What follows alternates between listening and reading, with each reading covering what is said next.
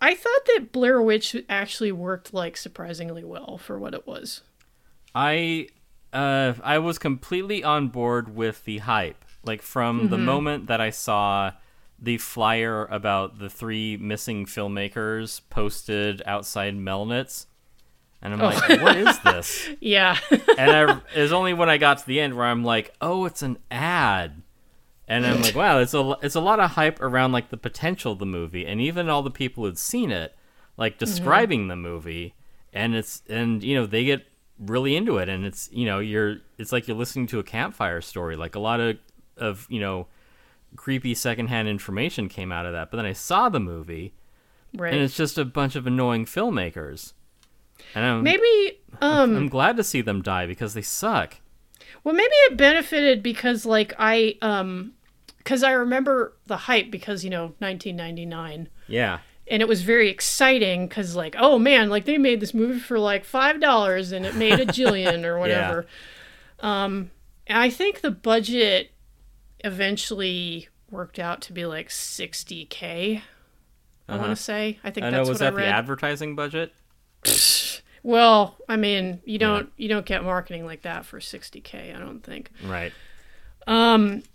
No, yeah, like early viral marketing, and everyone was very excited about it. And the thing was, I missed it. I think probably because I was too busy seeing Fight Club and The Matrix multiple times. Yeah, that or Office Space. A lot of good movies came out that year. Yeah, 1999, baby. But yeah. And The Phantom Menace came out. Ugh. They can't all be winners. A lot of notable movies came out that year. That was a lot of watershed movies. But we were speaking of the Blair Witch, because there ain't even a Blair Witch at the end. Which, I know. Well, I didn't. I hope there isn't a love witch at the end. Oh well, in that case, nothing would even happen. And we still have some unresolved business with the love witch that I feel like we need to get to, but that's probably an episode for another time.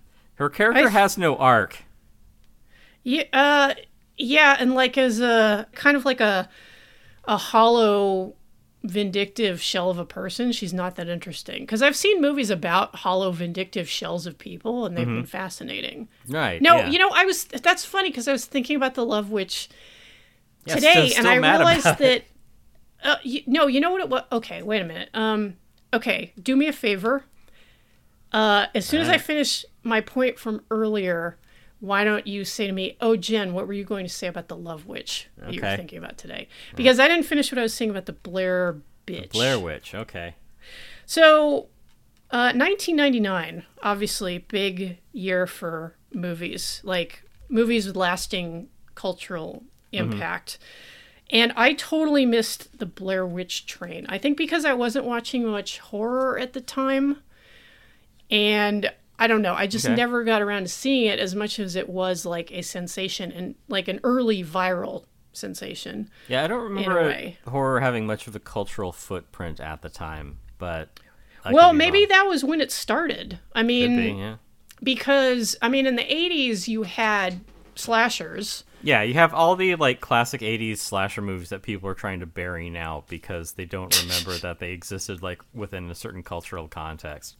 Yeah, it was like early 80s was, coming off of Halloween in 78, like the cultural moment was slashers. And then there was kind of like a little brief kind of peak for vampire films in the late 80s, which probably has something to do with AIDS. I don't know.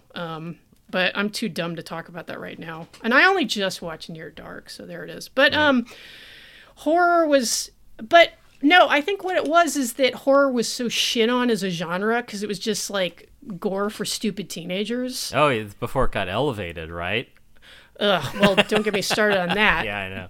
But it was shit that you saw in the video store with the scary covers. It was just like, that's just crap. That's just, it's a video nasties. It's shit that teenagers like, blah, blah, blah. And even though horror was... kind of grappling with social critique and other issues or very like Yeah, I mean, resonant themes, people didn't give a fuck because it was just, everybody kind of had that Siskel and Ebert opinion of like, slashers kind of went in the cultural bin with like hair metal. It was just like, ugh, like this will rot your brain. Like this is worthless. Right. Yeah. I So mean, forgetting that maybe horror exists to like show the ugly things about ourselves that you can't put into another genre.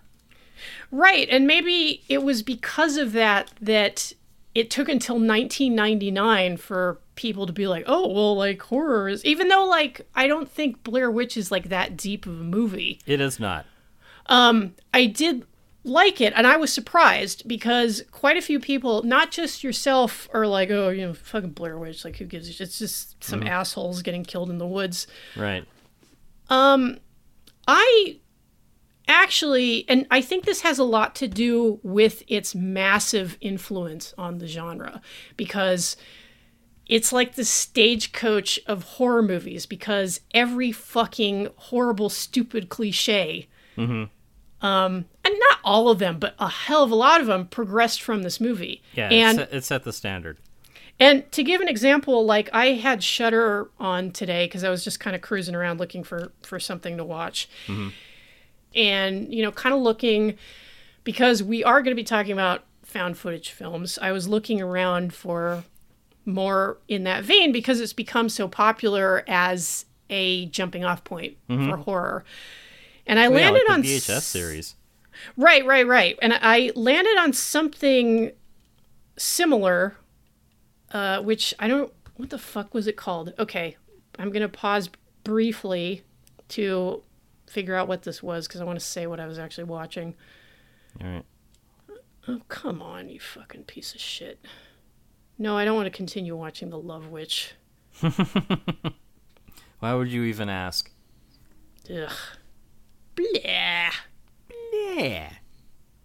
Fuck. It was something that was shot in... They obviously shot something on 16. Fuck. Yeah. It's fucking up my story because I don't remember what the fuck this movie was. That's my list. Shit the fuck. The fuck was I watching? This is so annoying. I mean, it's not in your history or... Oh, you know what? Forget it. Let me take it another way. So, I was on Shudder, just kind of cruising around for something to watch, and I came across a found footage horror movie, and I think it is instructive that it was so generic that I don't remember what the fuck it was called. That's a good sign. But it was from 2021 or 2022, maybe, I think, and it started off with the title card saying, oh, this is about these three people disappeared while looking for the something mine.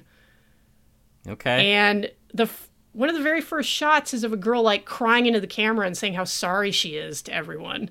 And I was like, oh, I wonder where this came from. I believe I've seen that done, yes. Yeah, and so it made me realize that,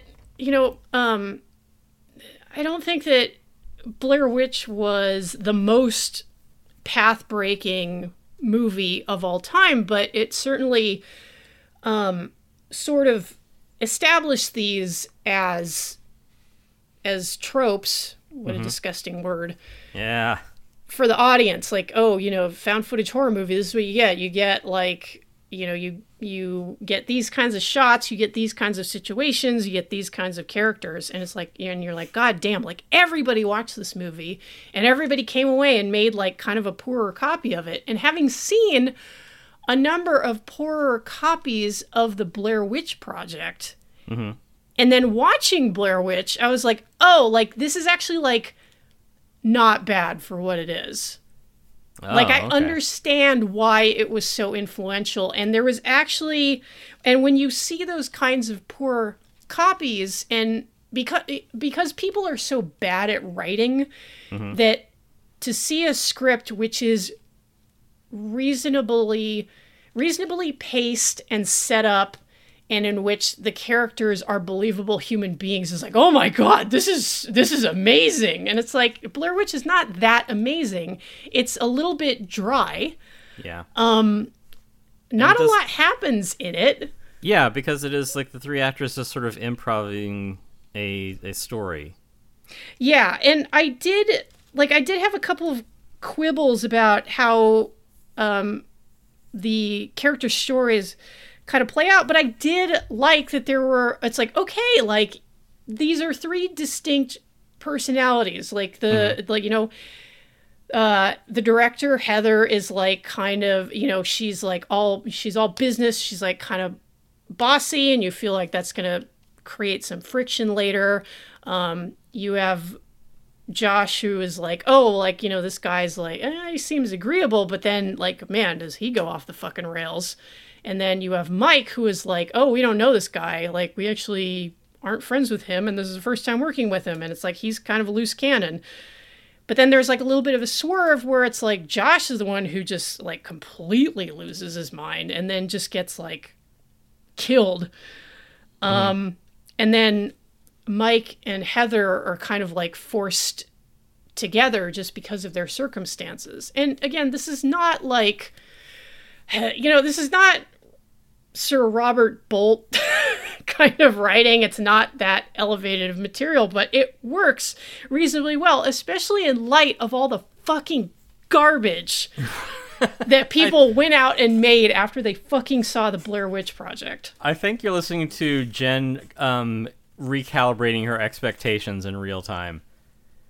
Well, but like, think of all the times that you and we've been hanging out. We tuned into B Movie TV, and there's some like shot on digital video post 2010 fucking garbage, which is about a bunch of assholes in a remote place, and you're like, oh my god, another one of these fucking movies. Like, I cannot take it. Yeah, I love how much I hate them. That was my suggestion for because for October, B Movie TV shows horror movies, all day, and then they show, a sleazy softcore movie at midnight. And last year, Ace is like, hey, help me come up with, themed days. And, people responded and they gave him a lot of ideas, like, let's have a vampire day, let's have a werewolf day, let's have like an alien day, like a possession day. And I said, let's have a day of movies about assholes in the woods. And, Ace softened that, where he just softened it to, in the woods. But, they're ones like, and these are the movies that I hate the most on B Movie TV. They're Carver, let's see, Monsters in the Woods, which has the guy from Showgirls. Everybody got AIDS and shit. Is that literally the fucking title? Yes. Oh. Yeah. Geez, what's the other one? That's just depressing. Yeah. Another one called Pelt. Those characters are awful. Just like obnoxious as all shit. The other one, the Ridge. Oh man, I hate those fucking people. The ridge on the underside of my dick. Right, yeah. That one is great because like there's one character in it that like it just seems like the actor has this, because he can't be a good actor if he's in this movie, but he just has like this kind of passive aggressive bro cadence to just the way he is, and I'm like, this guy's fucking insufferable. So it is those like 4 movies. There's another one that I can't remember the name of, and that one's actually not as bad because they're people trying to survive a situation rather than just like being in the woods and just being cunty to each other, which kind of is unfortunately filled in where character development would be in a lot of these movies, which is kind of because the people writing these movies don't know how to visualize a human being. They don't know how to create a human being out of whole cloth and imagine that person with an inner life and motivations and maybe their own agenda, which might lead to something narratively interesting. Right, yeah. Conflict is arguing. Right. So, yeah, it's the J.J. Abrams method of writing characters. Right, yeah. So I hate all those movies. And he showed them on a whole day, and I was pleased as punch. Where I'm just like, oh, this movie sucks. Oh, I hate this movie. Just being able to watch them back to back to back, it was delightful. Just soaking in like a warm bath of your own bile. Yes. Well, fortunately, we're not talking about those movies. But I could. Oh man. Yeah. Well, that's going to be the special edition. Yeah, It's just it's going to be like one of those like YouTube videos, which is like 11 hours of somebody ranting about, women in comics or something. right. Yeah, it's this is when horror movies went woke. Yeah, exactly. Yeah, so those movies are all terrible and they're all derivative, and they aren't necessarily even found footage movies. They're just assholes in the woods. Right, because what we're going to be talking about specifically is found footage films, a couple of influential ones, one certainly more than the other, and then one which came out very recently that Tim and I both liked that we haven't heard anyone else talking about. Yeah, I can't wait to talk about that one. Yeah. So I may have vented my spleen a little about Blair Witch, but I don't know. Like, yeah, through the map in the river, it's like, whatever. You guys are making this up as you go along. I don't care about any of you. I mean, I can certainly understand that.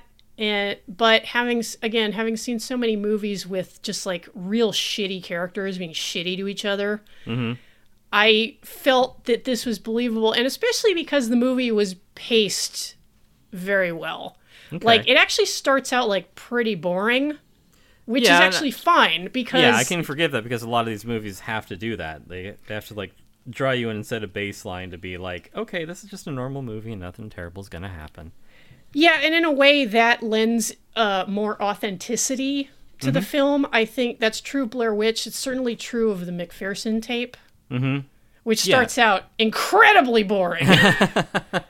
Yeah, and that's a normal narrative structure. You have your first act and things are going okay until something changes. It just adds an extra layer of, verisimilitude to just be like, okay, we're watching normal people with their day-to-day lives. The problem is that you can do that and convey things about character in a mundane way rather than just being like straight mundane. I mean, it may be asking a lot for me to say, why can't you do both things in a found footage horror movie? I guess it's more of a nice to have than a requirement. And I think that it might have a lot to do with kind of the way these films are put together, very minimal budget, and in an improvisational style. Yeah. And I'm not even saying this in a mean way. Like, not every director is Mike Leigh. Right, yeah. So, or even Bruce Lee, for that matter. Which Bruce Lee are you talking about? Are you talking about the original Bruce Lee? Are you talking about Bruce L.I. Lee? Are you talking about... I'm talking about Dragon, quote-unquote, Bruce L-I-E-G-H. I remember one time when you texted me and you were like, oh, Bruce Rhee. That's a new one. Because literally, there was a guy in the credits credited Bruce R-H-E-E. Yeah, I was just like, ooh, that's bad. It's like, can they even do that? Hey, if it fools the movie-going rubes, then yes. I mean, is it ethical to say that your three filmmakers died in the production of Blair Witch, even though their careers only did? Yeah, and it's pretty interesting because like it's not like you've heard a lot from those three people, so it's almost authentic. In that respect. It's kind of meta. Yeah, they're going method. Yeah. Did you want to talk about the McPherson tape, or do you want to finish what you had to say about the Love Witch? Well, really quickly, as an aside, last night I watched because I kind of missed the J horror wave. I hadn't even seen Ringu until like a few days ago. Shocking, I know, but yeah, I totally missed that whole cultural that other horror genre explosion, which was Japanese horror films. I watched a movie called Cure, directed by Kiyoshi Kurosawa, and I started watching it in much the same way I watch a lot of... Sorry? Not about Robert Smith of The Cure. Yeah, it was like just him and his cats. It was really boring. Yeah. Go on. But I like the part where he applied his lipstick, though. Anyway, so I watched... Tousless his hair. So... Puts on some weight. I started off watching this movie in much the same way I watch a lot of other movies. Like, I'm usually Just with open contempt, just like, oh, this, how dare you? No, that's you. No, No, that's for everything else besides movies, just in general. So I started off watching this in much the same way that podcast. I started off watching this movie in much the same way that I start watching most movies, which is iPad in hand, like sort of sketching. Right. And by the end, I was completely frozen in my chair, afraid to move a muscle, like practically holding my breath. Oh, so this is a good movie then. It is. It's really amazing. Great. And, you know, slept on by me, obviously, because it came out in like 1997. But I'm really glad I saw it, and now I want to see all of Kiyoshi Kurosawa's other stuff. But the point that I'm getting at is that after I watched it, like after I took like 10 or 15 minutes to kind of like get my breath back, I'm not kidding. I was so unsettled. Turn on all the lights, you know, check that the doors are locked. Well, yeah, I had to like make sure it was safe to move. After I calmed down, I was thinking, like, you know, Kurosawa obviously has just such a precise command of this medium. The way that the movie is paced, the mise-en-scène, like every choice is made for a reason and is deployed in exactly the right place. It is an incredible piece of filmmaking. And today, I was thinking about the movie we did our last episode about, The Love Witch, and I was like, shit, you know, that's the thing about The Love Witch, is that it's like 75% there, in a way, because it is a breathtaking looking film. I really could not have more praise for the way The Love Witch looked, but at its core, it is narratively and thematically vapid. And yes, I know that Anna Biller has talked about how, like, oh, well, you know, I want to do something that was, you know, I wanted a strong heroine and, you know, feminist themes and color symbolism, blah, blah. And it's like, okay, that's great, but it's like an inch deep. Yeah, it's in service of what? It's like the metaphor about, like, biting into a chocolate egg and it just crumbles. Or it could be, you know, in other terms, something else that's been, you know, in the zeitgeist lately. It's like one of those like TikTok lifestyle, you know, videos.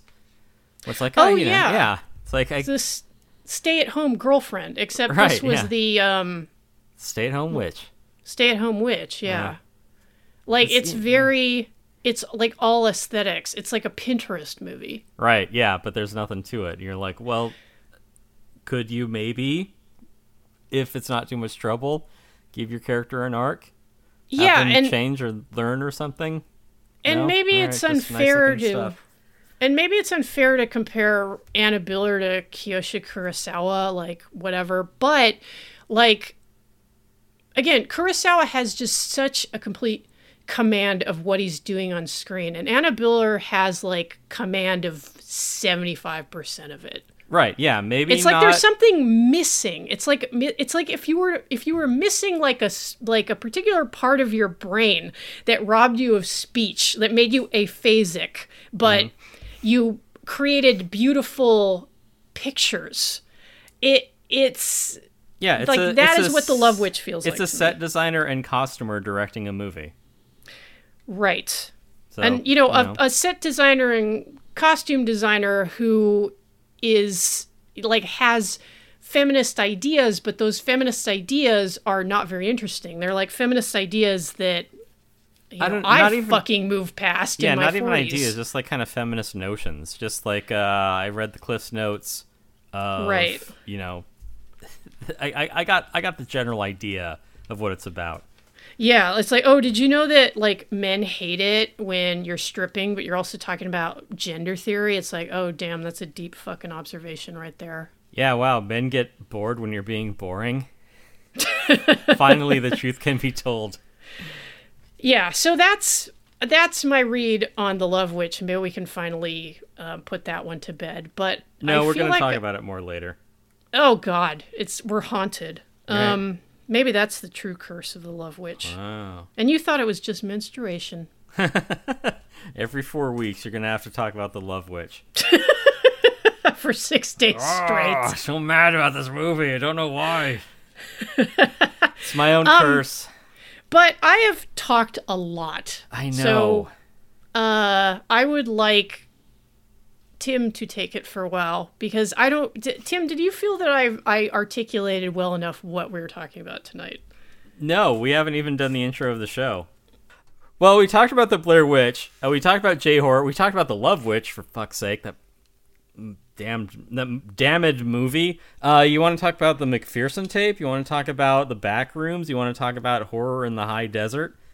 Yes, I would, but I don't know if you do. You have your little do you have your little teaser? Have you seen this? Maybe you saw it in the news because this totally happened for real.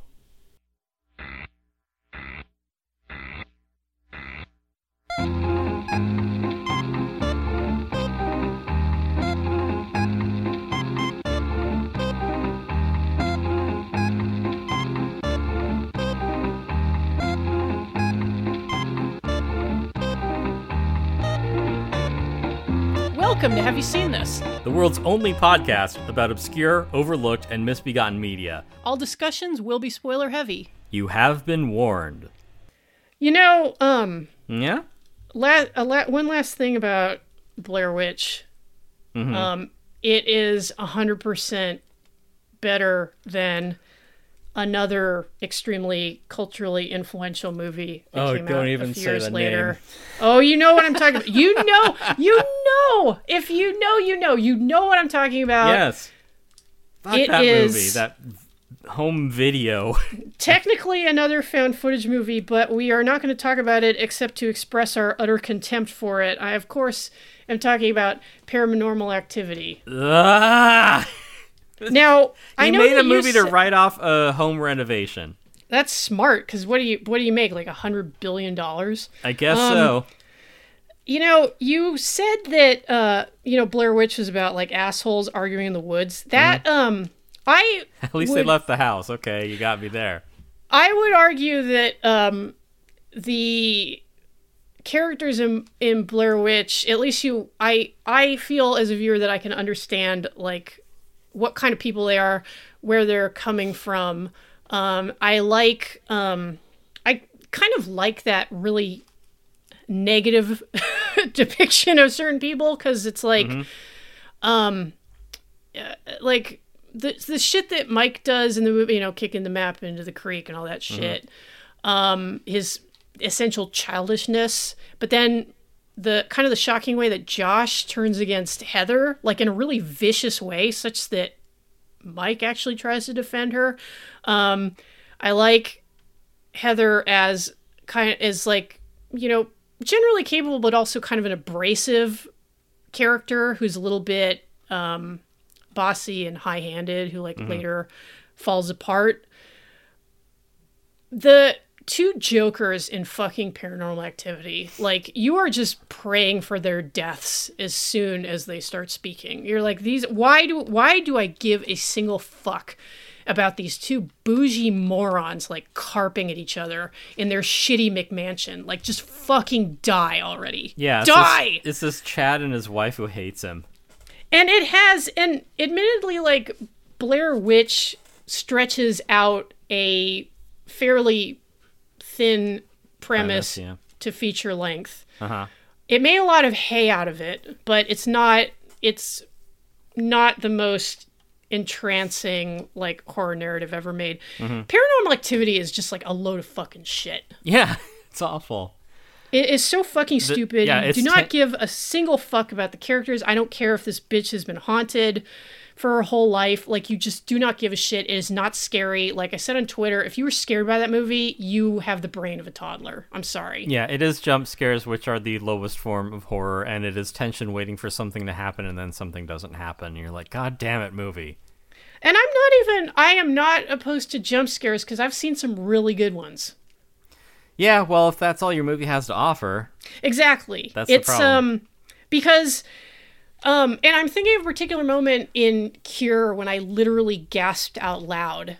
And you could say, oh, it's a jump scare, but it's such an emotionally loaded moment that it's like a full body shock. It's not just like, It's oh not God, a door that's gross. slamming. Yeah. Yeah, it's like, Oh, loud noise.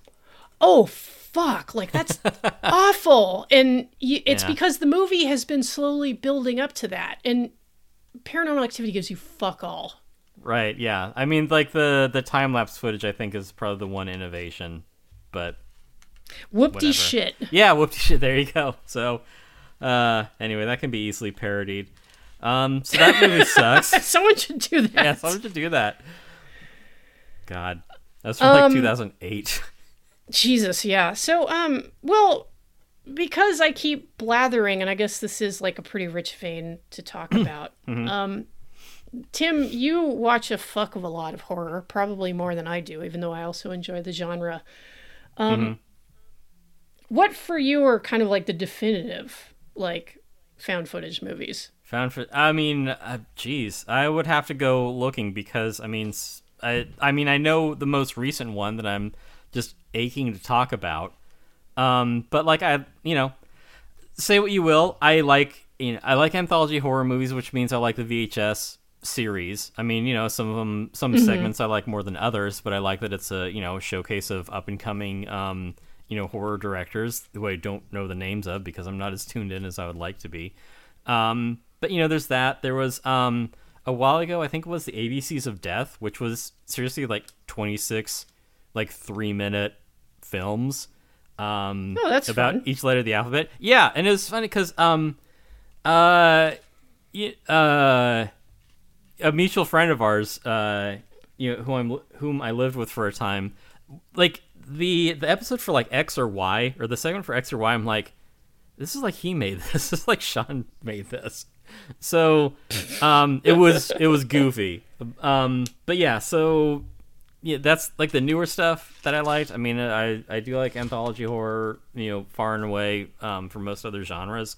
As for found footage, geez, I'm drawing a blank trying to think of, because Well, maybe that's all you need to say. If most found footage is so pervasive and yet so unmemorable, and in fact, like, when I was on Shudder today, like I took a look at another couple of movies from which start from the found footage premise, which looked sort of interesting. I felt better about one than the other. One was called Deadstream. And it is basically a kind of disgraced YouTuber who's just gotten his stream remonetized, who says, hey, I'm going to spend the night in a haunted house. And he's got all the equipment on him. He, padlocks the front door, throws away the key. And it starts off very strong. And I'm looking forward to finishing it because it is actually genuinely funny. It remains to be seen if there are scares in it, but I haven't gotten that far.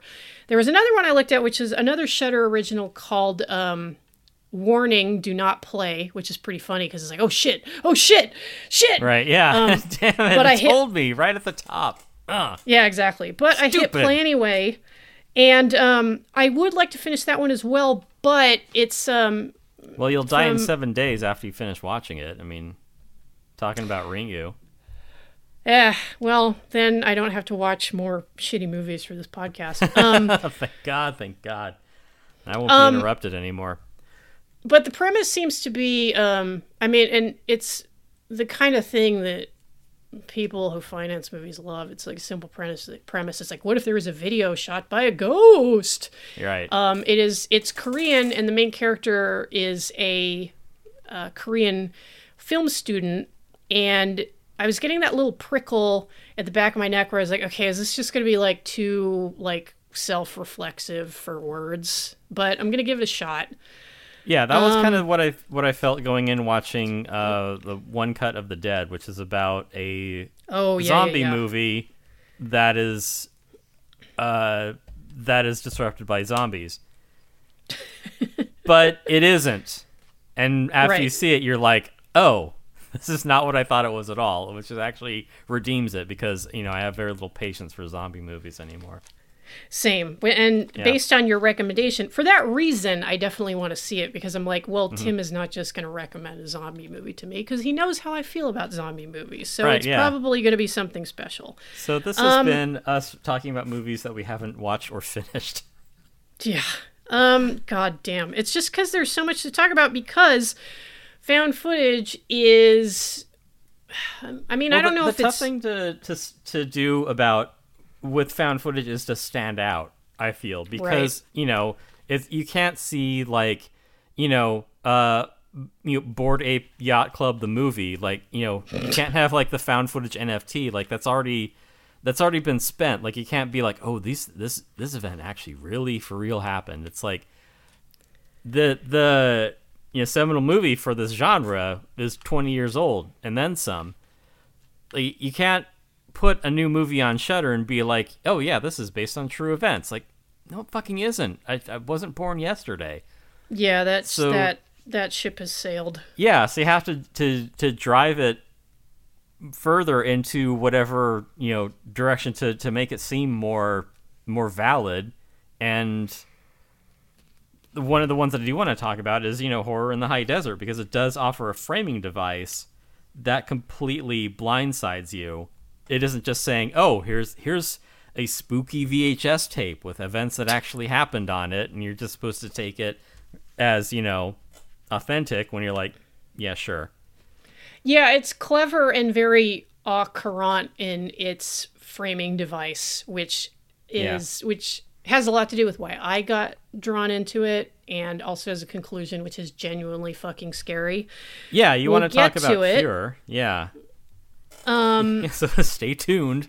But to kind of get this back on the track, maybe we should go back to what is considered the kind of the prototypical found footage horror movie.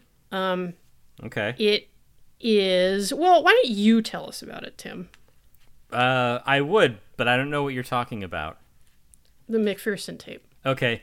Yeah, we're talking about going back even further than Blair Witch. There's the McPherson 10 years tape. earlier. Yeah, which is like a decade in movie terms.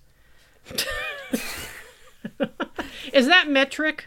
Yes, it's the metric year that the French switched to for about a week.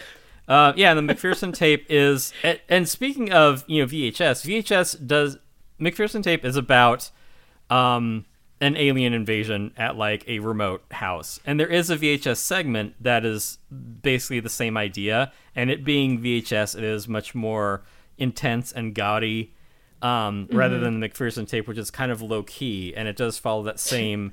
Do you mean low key or low budget?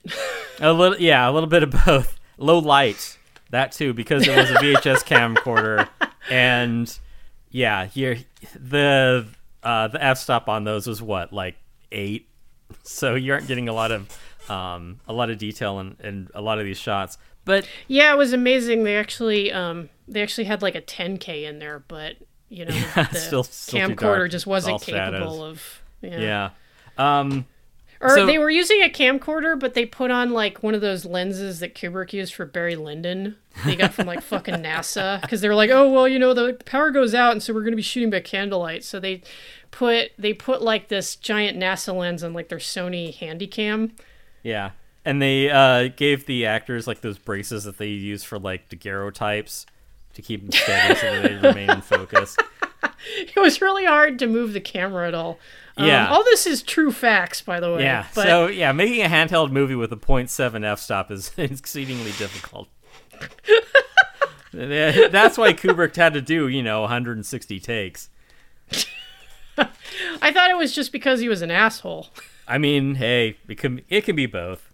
601, yeah. Anyway. Yeah. So the McPherson tape is from the 80s, and that is a shot-on-video horror of an alien invasion. And yeah, like I said, there's a version of that in, I think, VHS 2, but it is just it follows the same structure that we were talking about, where it is 30 minutes of nothing. It's a kid's birthday. It is, playing cards with grandma. It's, ribbing your relatives and being like, hey, I got the sweet camcorder, and wasting time while you establish the characters.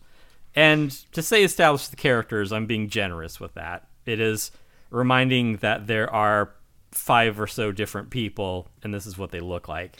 They tried. Right. Well, they tried with nothing to start with.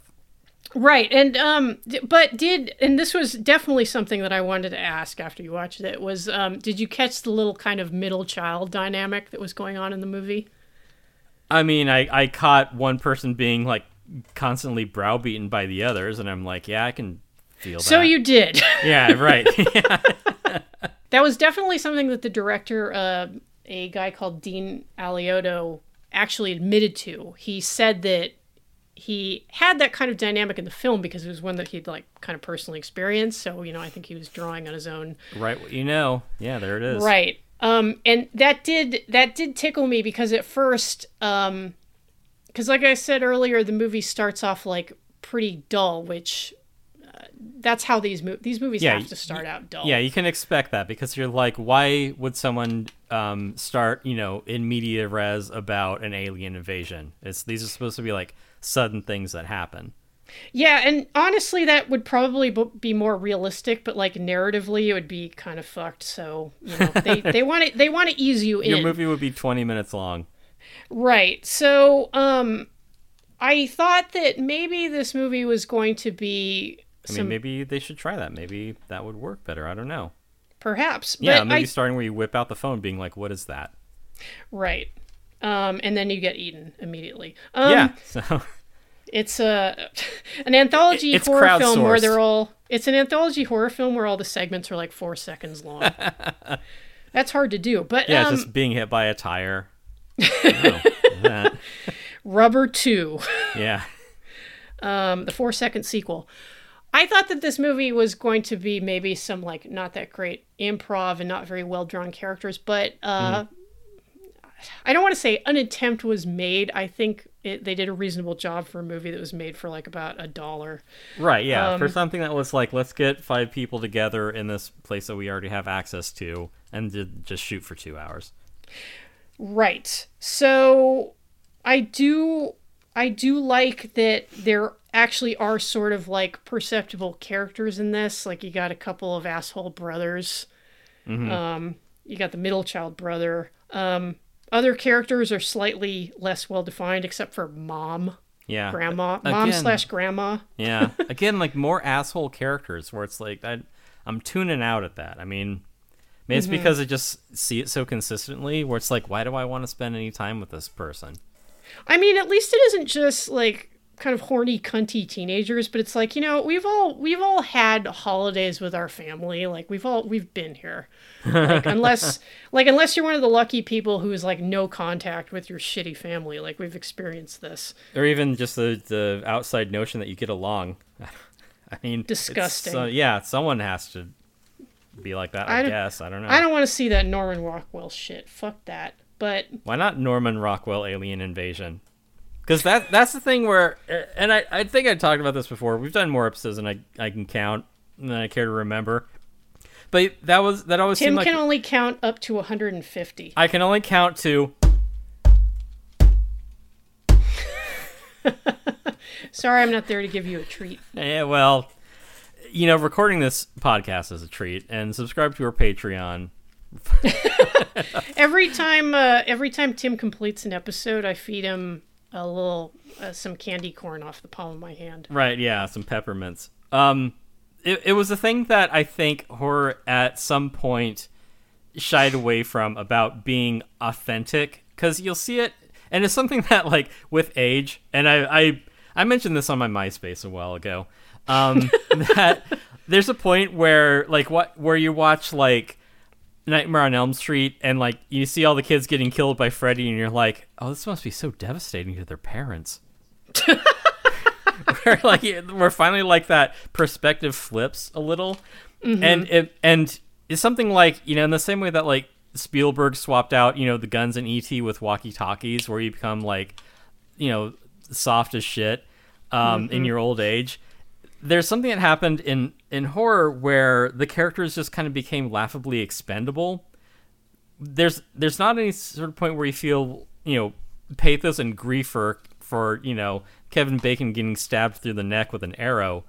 We're just like, these are just disposable assholes. Let's laugh as we watch them die, because it creates a comfortable kind of cynical buffer between you and the movie. Like, you don't allow yourself an opportunity to be actually scared by it, or worse, emotionally affected, because Right. you're just kind of laughing it off. It's I mean, at least Scream, sort of turned into The Skid, or where they're like, we're gonna commit to this bit where it's like everyone is dumb and makes stupid decisions and they get killed for it. But outside of that, when they're playing it straight, that's the problem, is that if you have just like, oh, here's another horror movie with a bunch of expendable assholes, it's like, well, why do I care whether this person gets killed? I might actually be relieved to see them die. Well, it's possible that, and Scream was incredibly popular, and in a way, like, helped revive horror as a genre. Right. But that's Wes Craven, who'd like been there, done that, and who He's pretty good. understands like what it takes to make like compelling characters in situations. Like in a horror film, it's not just all the people who like saw Scream or saw Nightmare on Elm Street or saw Last House on the Left or saw Blair Witch Project who were like, oh fuck, like that would be sick if we made a fucking movie. Yeah, that's how you got The Last Slumber Party. Or Paranormal Activity. Dude, wouldn't it be so sick if I like remodeled my house and like made a movie in it? Yeah, I tell you what, you hit the chandelier with this broom, and then I'll come out and I'll act really scared by it. I mean, it is an inexpensive way to make a film if you already live in like a real shitty San Diego McMansion. Right. Yeah. It's living in San Diego that is the true horror. Oh, yeah. Go fuck yourself, San Diego. I'll see you at Comic-Con. The other thing, too, about McPherson Tape is that, yeah, you have character development, and it's kind of through janky improv, and something that I wanted to point out, too, is that there's the scene of the characters just kind of joshing around, improving in The Evil Dead, and that doesn't go well, and that's the the director, Sam Raimi, is talking about. This is why you don't let actors improv, because they're just like, unless you're Mike Lee. Right, yeah, they're just kind of coming up with stuff that doesn't really go anywhere, and it's like, okay, we gotta, like, this is fine as just like some loose character building stuff, but it's another another movie that I hate, Hollywood's New Blood. That has a lot of actors either delivering terrible dialogue or sort of improvising their scenes, because there are that is another movie of assholes in the woods, and it is actors at a retreat, and like they're trying to come up with something to talk about for their their totem is to inspire them in their scene, and it's just it's just actors just kind of rambling on, much like I'm doing now. I think actors need a firm hand, exactly. Like a dog. Yeah, well, I'm not saying, they are cattle. I'm saying they should be treated like cattle. Thank you, Alfred. Right. So you get kind of a similar improv cadence in McPherson Tape as you do when you let actors improv. When you let actors go off without a script. I feel as though maybe it was because my expectations were so low. Uh-huh. Because I was like, okay, this is like made on a camcorder for about $5,000. And it's like a bunch of no names. And the director's like, oh yeah, I hired like some local improv actors. Like, oh boy, here we go. Right, yeah. So maybe I was just taken aback because, and this is important to mention, a version of the film without any credits made the rounds of UFOologist circles, and there were people who were convinced it was real. Well, props to the filmmaker, not that they get any residuals off of that. And this is the thing about that, because, and I don't remember what the fuck this movie. Was it Howard's Mill or something like that? Grover's Mill? Well, there was a movie that I found on Tubi that I started watching because I thought it was a true crime documentary, but like in 5 minutes I was like, oh, this is fake. Oh, and then I that's a stopped shame. watching.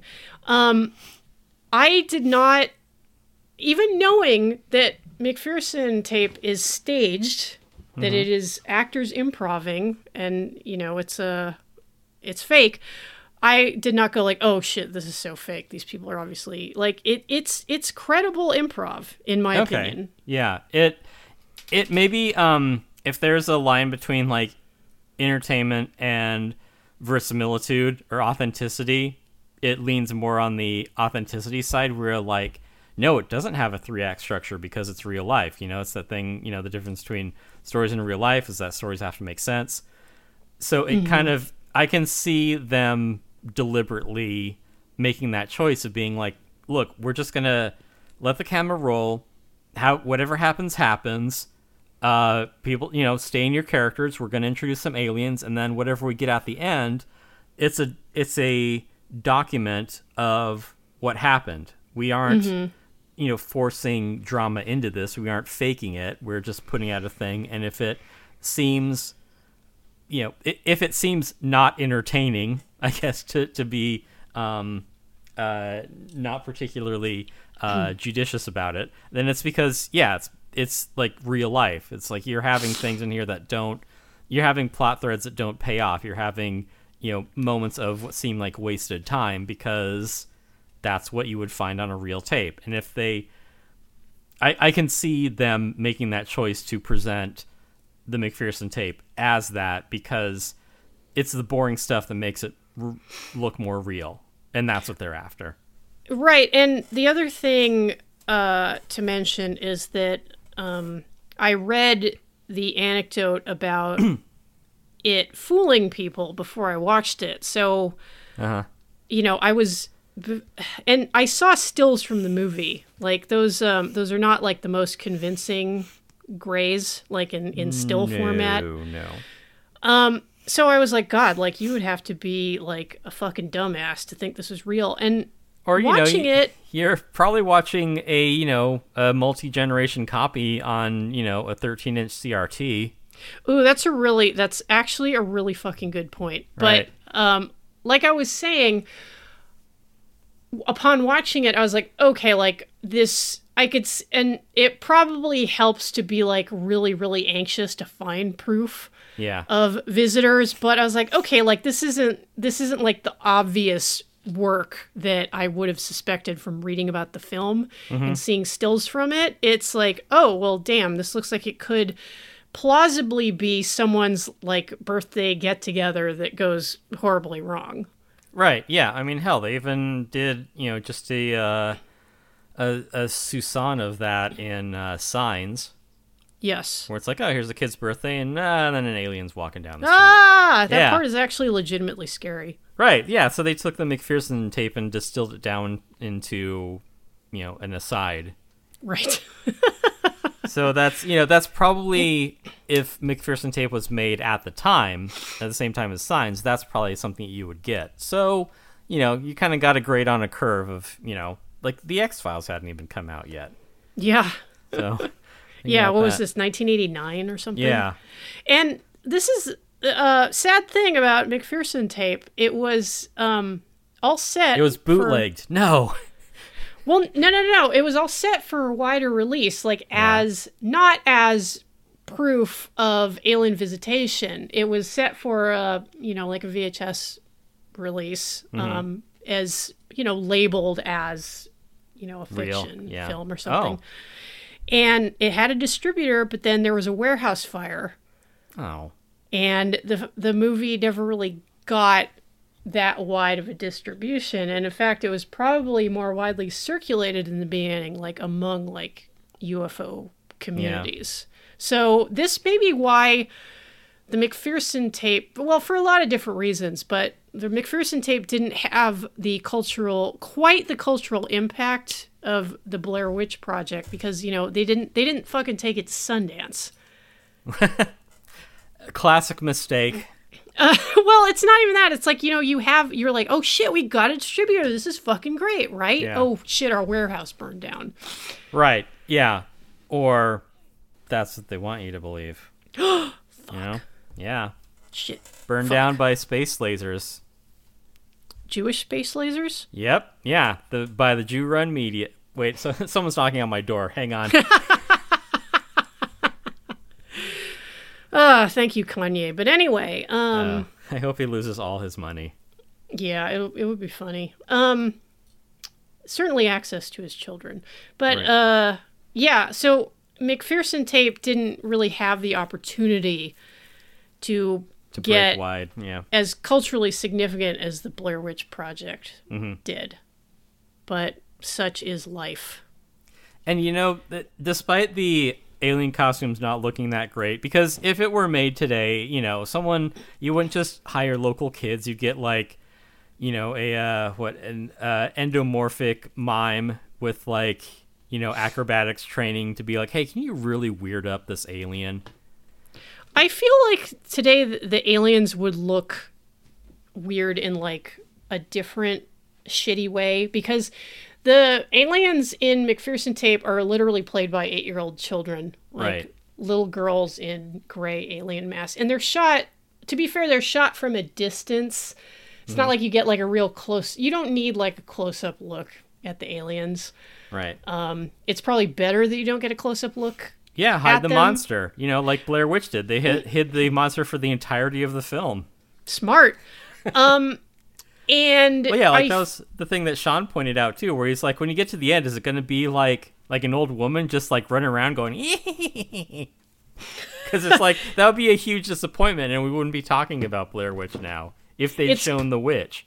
It's gonna be the witch from the Wonderful Land of Oz.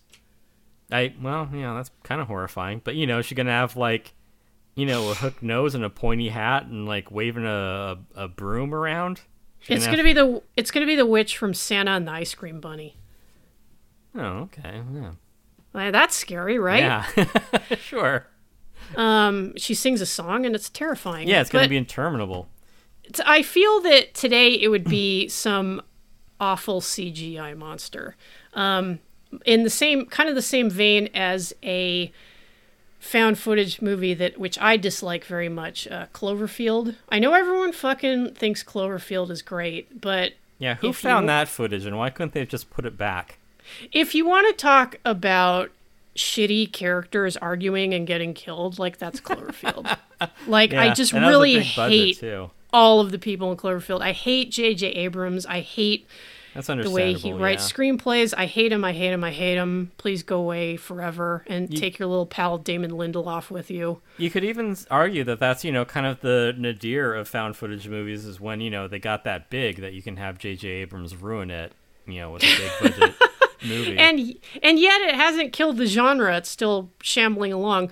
But I know people like the monster in Cloverfield, and I guess it's fine, but there's a point where it's just like not scary. Like looking at the megalophobia subreddit is scarier than Right. Cloverfield. Yeah, and I mean there's something there, but well, it's pointless to nitpick monster design. Either it works or it doesn't. I don't know. But maybe I feel like the gray aliens are sort of passé at this point. There's been like an explosion of like really strong conceptual concept artists being able to get their material out there. Like it's any talented artist can get a well, maybe not a DeviantArt page, but you can get on Behance, you can get on Instagram, you can show your cool monsters to everyone. But all those monsters just kind of look like they all look Kind of samey or uninspired. You know what? Like when I was a teenager, I really loved the book Barlow's Guide to Extraterrestrials, and like I feel that there haven't been many. Like it's all hack at this point. It's like everybody saw that book and was like, "Oh fuck, that's cool. I'll do that." And there's like this glut of kind of cool looking monsters that aren't really iconic. That's what it is. It's the you're right. Like, to say that they're samey is correct, is because they're all like kind of the same, generic, like sinewy, sort of digitally rendered on a Wacom tablet kind of looking monsters. And there was one, for example, in the opening of spoilers. In the opening of Warning, Do Not Play, like when there's a reveal of the monster, it's like, it's like some movie. I told you not to, Jen. I told you, Tim. I want to die. But when you see the monster, it's like, okay, like it's this sinewy thing that's kind of like bloody looking, and it lunges at the camera. It's like just gross. Okay, whoopty great. shit. Yeah. It's not that exciting, and I don't know. Monsters aren't that exciting. Like, and compare that to sort of and it's hack to say it, but like the iconic monsters of, say, like the old Universal horror shit. Mm-hmm. Like, and we all fucking know what Frankenstein's monster looks like the Karloff version. Yeah. But if you put on the 1931 Frankenstein, if you go to the Criterion channel, put on the 1931 Frankenstein and tell me that reveal of the creature isn't fucking breathtaking, like all these years later. Yeah, well, it's it endures. It's an enduring image and design, and that's kind of why it set the high watermark. In the same way that that's why a lot of these found footage movies emulate Blair Witch. It set the mold. Yeah. And a lot of these monsters are like different in their own way. Like they have some kind of characteristic that, reasons why they are the way they are. And I think a lot of the problem with other monsters is it's like, yeah, right. So like, it's just a different version of something that we kind of already know. But it's like, what is this monster's, what is its deal? What is it about? And I think maybe that's the concept that's missing in a lot of this concept art.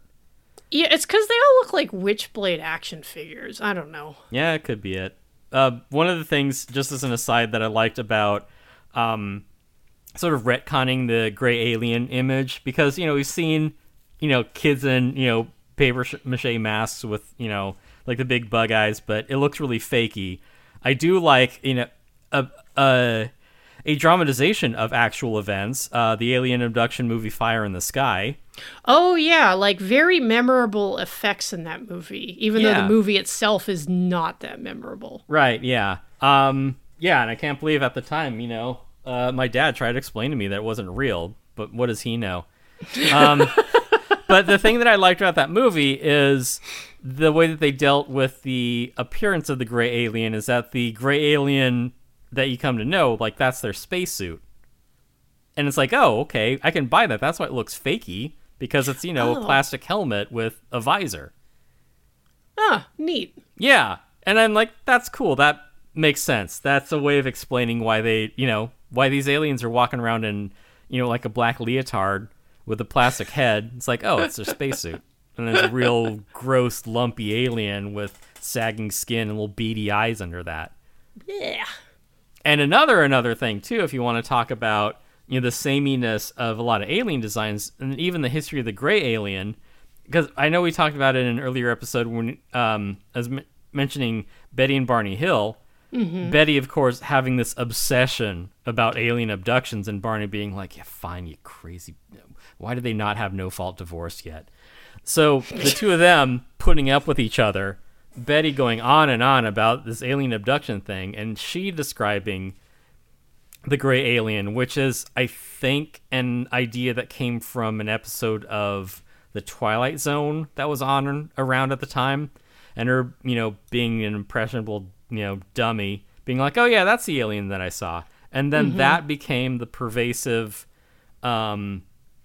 appearance of aliens, where it's like, oh yeah, that kind of makes sense. It's like us, but in the future, we'd all be like little and spindly and hairless with big eyes. Like, yeah, you can kind of make sense of that.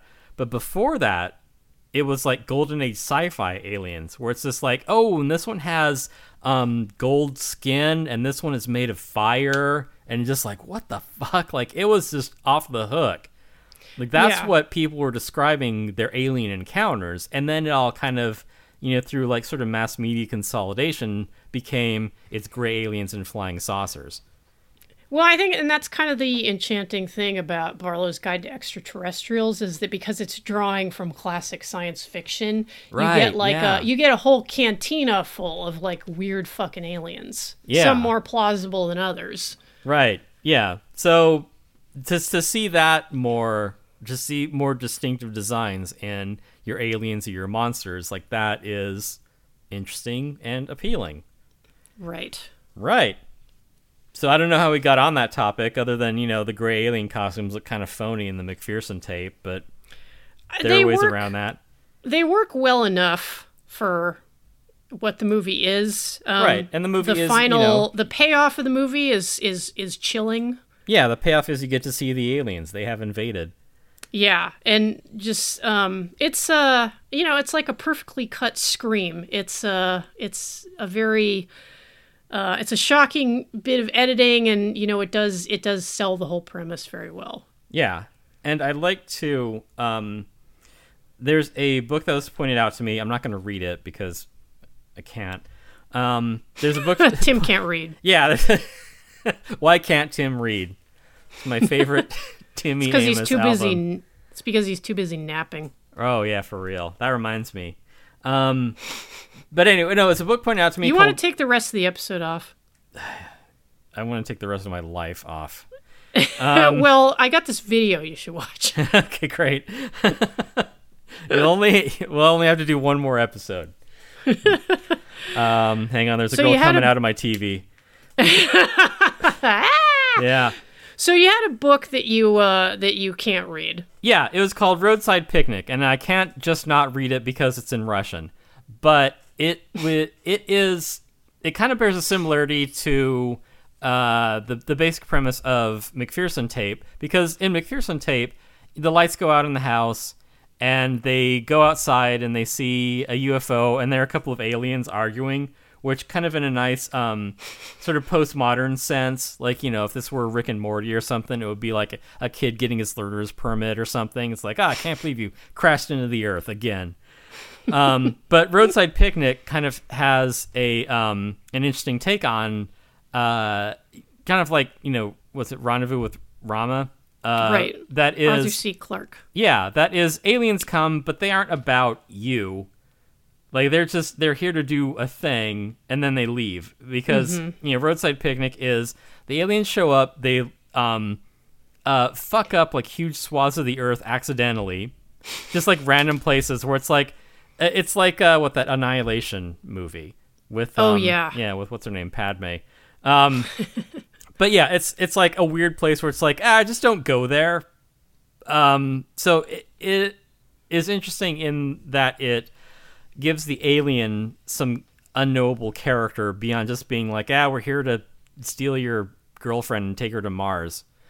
Yeah, like kind of the 50s model of alien invaders, where the aliens are always entranced by our Earth cone bras. Right, yeah. So in this book, it's the alien, the aliens stop at a number of places, leave their garbage behind, basically, and then leave. They're just like us. Yeah, exactly. I'm thinking of Betty Draper and that having the picnic in the one episode of Mad Men. Like, that is the one, I think, evocative moment from that entire boring series. Is because they stop and have like a roadside picnic. And, they, have their lunch or whatever, and, they, have their drinks and, take the wrapping off their sandwiches. And then, at the end, she, shakes out the blanket and just leaves all the trash behind and they go. It's like, oh, yeah, that was a different time. Mm-hmm. So, yeah, in the same way that, this is kind of a roadside picnic of the aliens, and they're just passing through. Mm-hmm. And, whoever is... whatever human is unfortunate enough to be caught in their path, like they're completely outclassed and baffled by whatever it is the aliens are doing here. So there's an element of that in McPherson Tape where it's like, we don't know what the aliens want. Are they here to terrorize us or just dick around? Why are they even here? Alien reasons. Yeah, they're enigmatic and then actively malevolent. Yeah. So, and there's nothing you can really do about it. It's just, I mean, they're that starfaring civilization. You can't stand up against that. Unless Pretty you have much. the power of germs. Cannot stress that enough. Dun dun dun. I mean, look what it did to humanity. Dun dun dun. Yeah. The chances of anything coming from Mars were Yeah. 1,000,000 to 1, they said. Great album. Yeah.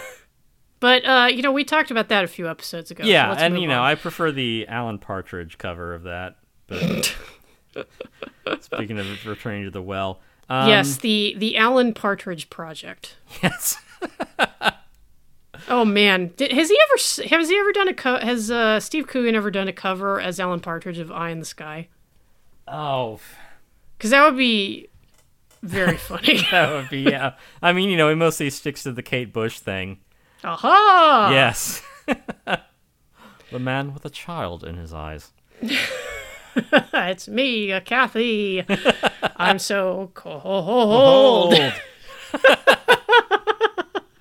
Now we have to start an Alan Partridge jar. Yeah, I digress. Did you want to talk about the back rooms? Because I've been playing the Stanley Parable, and I'm primed for that. Oh, and yeah, that's kind of a fun little diversion, and in fact, is what inspired the episode. I found out about this little short called Backrooms. I don't even remember where I heard about it, but I went on YouTube and watched it, and I was like, oh, that is a fun little horror short, which is a little more interesting than the average creepypasta, because this is one, speaking of genres of our time, this is one that was inspired by creepypasta, which from you, I gather, is a thing on Reddit that's very popular. Yeah, I mean, you can't not mention, SCP.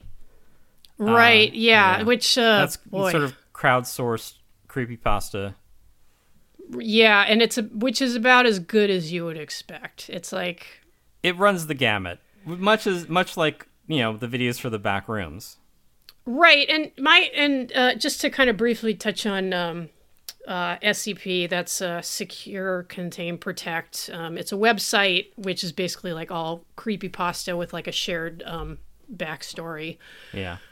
Each piece is it's like a report describing some kind of paranormal thing, and yeah, that's it has exactly its own it. Yeah, it has its own jargon and its own sort of like loosely consistent rules that they play by, and some of them are like, this is like, you read it and you're like, oh, it's so scary, then you're like, wait a minute, this is dumb and doesn't make any sense. But then there are other things that you're just like, it's very chilling. Well, yeah, my usual practice, because I've gone back periodically to look at the SCP website, and because I don't have time to fuck around, I just go to the page that has the most highly rated SCPs definitely. of all time. Yeah. Because I'm like, I'm not going to wade through garbage to get to the good ones. I don't have the time or the inclination.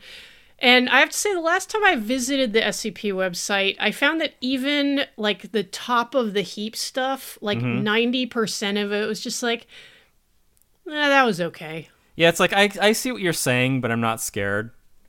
But it does follow in kind of a tradition of, horror, much like what we're discussing in this episode, like the found footage horror. It has, that veneer of authenticity to be like, right. Yeah, like we aren't just telling you a horror story. We're giving you the authentic report of things that actually happened, in the same way that McPherson Tape isn't saying we're going to shoot this alien invasion. It's like, we're going to have a kid's birthday party and aliens are going to show up. It's the little frisson of verisimilitude is what, right, yeah. And it's the same, the viewer. Yeah, and it goes, even further back, like H.P. Lovecraft stories are all, this is the, entry of the journal of the dead friend of the guy who's telling you the story. And you're like, oh, shit, this really happened. Some guy said his friend wrote it in his journal. I guess it must be true.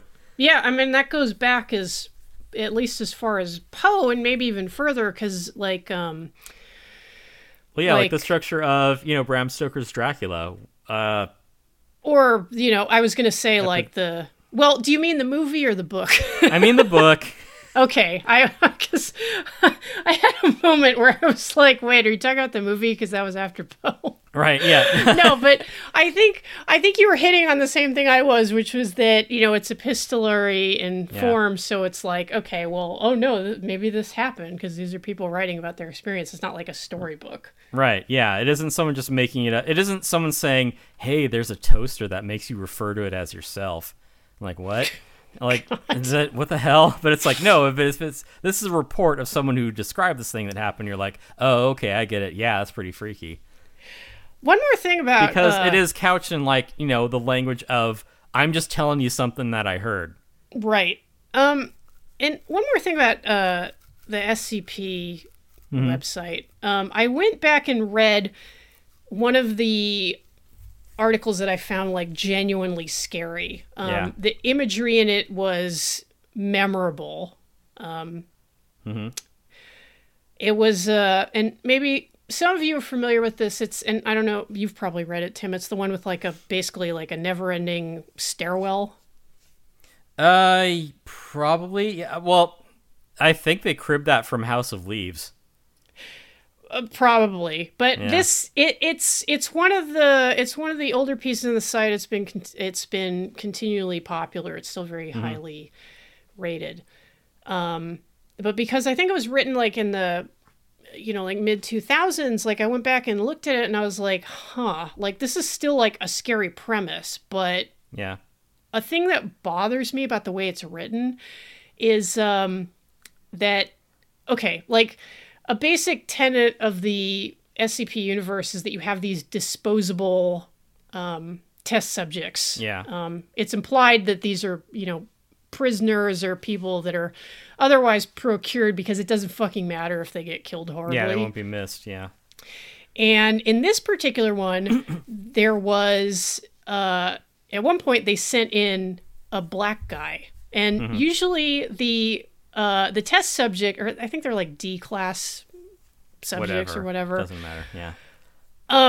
They're not usually identified by any, they certainly don't have names. They just have a number, and they aren't usually described except just in the most rudimentary ways. But this one is described as an African-American male, and sure enough, like the writer gives him dialogue which is like just really kind of shitty, like almost Ebonics. And then when they send a woman down there, she's like, I'm a woman, like I don't know what I'm doing, and I was like, Jesus Christ, this is horrible. These are bad renderings of There's the real horror, yeah. People. It's like, yeah, here's a black guy, and he's like, yo, boss, like, word. I don't know about this motherfucking shit, like, for shizzy. And it's like, oh, God, like, why would you do that? And then the woman's like, I'm scared. It's terrible. And I read through the comments to see if anyone else noticed it, and this story is still getting, like, comments, like, years later. It's people like, oh, yeah, this is one of the best SCPs. Nobody noticed the shitty dialogue. I guess it's the strength of the premise. But, the same way that I just, I zoom in on the, shitty bickering characters in horror where I'm just like, oh, this is awful. I can't enjoy this. Yeah, like... Even the parentheticals for the woman is like, oh, read this in a high, whiny voice. Yeah. That seemed unnecessary. Like, when you ask a woman to take part in, like, a dangerous science experiment, she's like, is it gonna, like, affect my manicure? And, like, I don't want to do this. I want to go to the mall. Yeah, always putting on her makeup when the monster's right behind her. Like, can we just, like, go get, like, pumpkin spice lattes? Like, doing yoga when, like, everyone else is trying to hide. It's, yeah. Wow. Shit sucks. True, yeah. That is, that was kind of a strength of, to drag it back to our original premise for the episode, that I felt like that was kind of a strength of the Blair Witch Project, where you had, you had a female character, and this probably came out of like the improv. Okay. This is like a woman creating a character, not like a woman like rendering like the shitty character given to her by like a bad filmmaker. You had a woman in charge of the project in the film, who is obviously, competent, but gets in a little bit over her head, and who is believable in her reactions. Like she's not just helpless, and she's not leaning on the men in the expedition. In fact, the men like really fucking fail, like in the clutch. Yeah. But she does have her moments of terror and vulnerability, which is very important to a horror film. So I felt like that was a strength of the Blair Witch Project, in spite of like the kind of thin premise. Yeah, I didn't like any of those characters for reasons that I stated. Well, I don't want to hang out. I don't want to hang out with any of those people, but like as human beings, like way in over their heads in the wilderness on kind of a poorly planned trip. Like I was like, okay, I buy this. Yeah, I mean, I don't know. Maybe it was newer at the time, but like a type A person getting in over their head doesn't seem particularly novel to me. It seems like kind of a trope of its own, but I mean, better than just being a shrinking violet, I guess. Fair. I mean, Yeah, it's neither here or there. It's a matter of opinion. The point is, SCP is a kind of creepypasta. The back rooms are a kind of creepypasta, and you saw a video about that on YouTube, about it being an actual real place where someone took a video camera in and filmed it. Yeah, and it's very clever and involves some clever use of special effects. Mm-hmm. Tim, because you're the more avid Redditor, maybe you can tell the nice people what the back rooms is, because I hadn't even fucking heard of it. All right. Until you told me what it was. On its face, it is stupid. So, creepypasta that's greatly admired on Reddit, you say? Yeah, get ready. But yeah, the central horrifying idea of the back rooms was, what if an empty office building?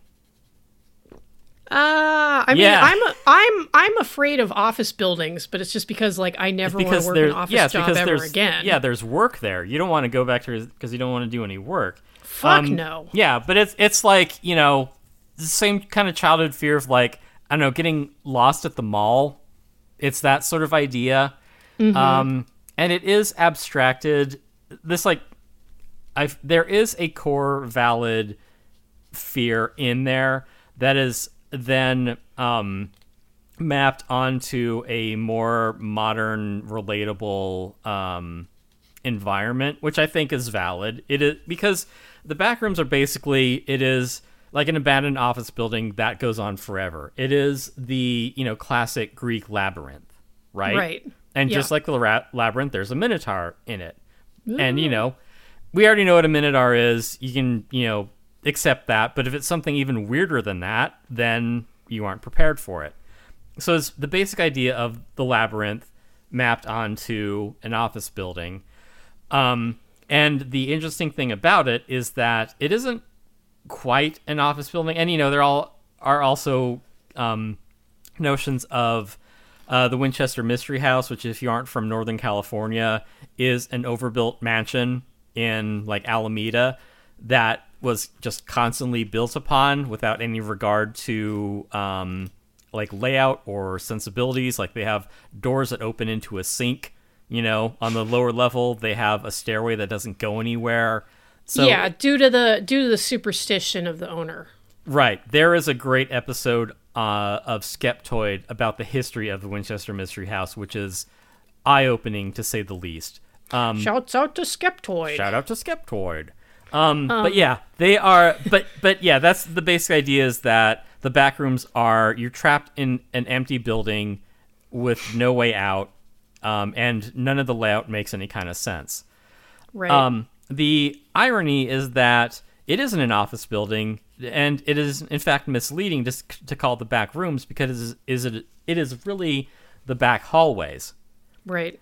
Because the idea is the same thing as being lost, in that you don't have any kind of safe haven. There isn't like a room you can crawl into. You're a mouse evading a cat in an empty room. There's nowhere to hide. And I think that like lower mammalian fear is what drives the sort of the spookiness of the idea behind the back rooms, is that there's nowhere to hide. There's no home here. Right. And like on a primal level, you could kind of understand that. And I think it's why things like creepypasta or like cursed images or things like that you find online are have a certain potency to them, because it's like, ooh, like it evokes something in your lizard brain that's scary. Unfortunately, I feel like that's enough for some people. I mean, it's a start. It is interesting in that like I feel like that's the audience of Paranormal Activity. Like where it's like, oh, like it's on video and like she just like stands there for a long time. It's like that's scary, right? That's fucked up. Yeah. Yeah, and it's like, okay, like yeah, like you get a little bit of a chill seeing it, because you're like, okay, this isn't normal human behavior, but then you're like, okay, and right. That's where I'm at with a lot of my movie watching, and why I get often frustrated with like kind of like not even just film Twitter, but just like the broader like public opinion, where I'm like, you people really don't want anything else out of your fucking movies. Like you're fine with this. Right, yeah. Just like, oh, what a scary idea. Yeah, and it's part of why Cure affected me so much, is because like, yes, it's scary. Yes, it has mood and frightening images, but it builds on like this base of extremely interesting and chilling themes. Very sophisticated themes that are resonant, even if you're not Japanese. I mean, Japan has its own unique problems. Perfect. Yeah.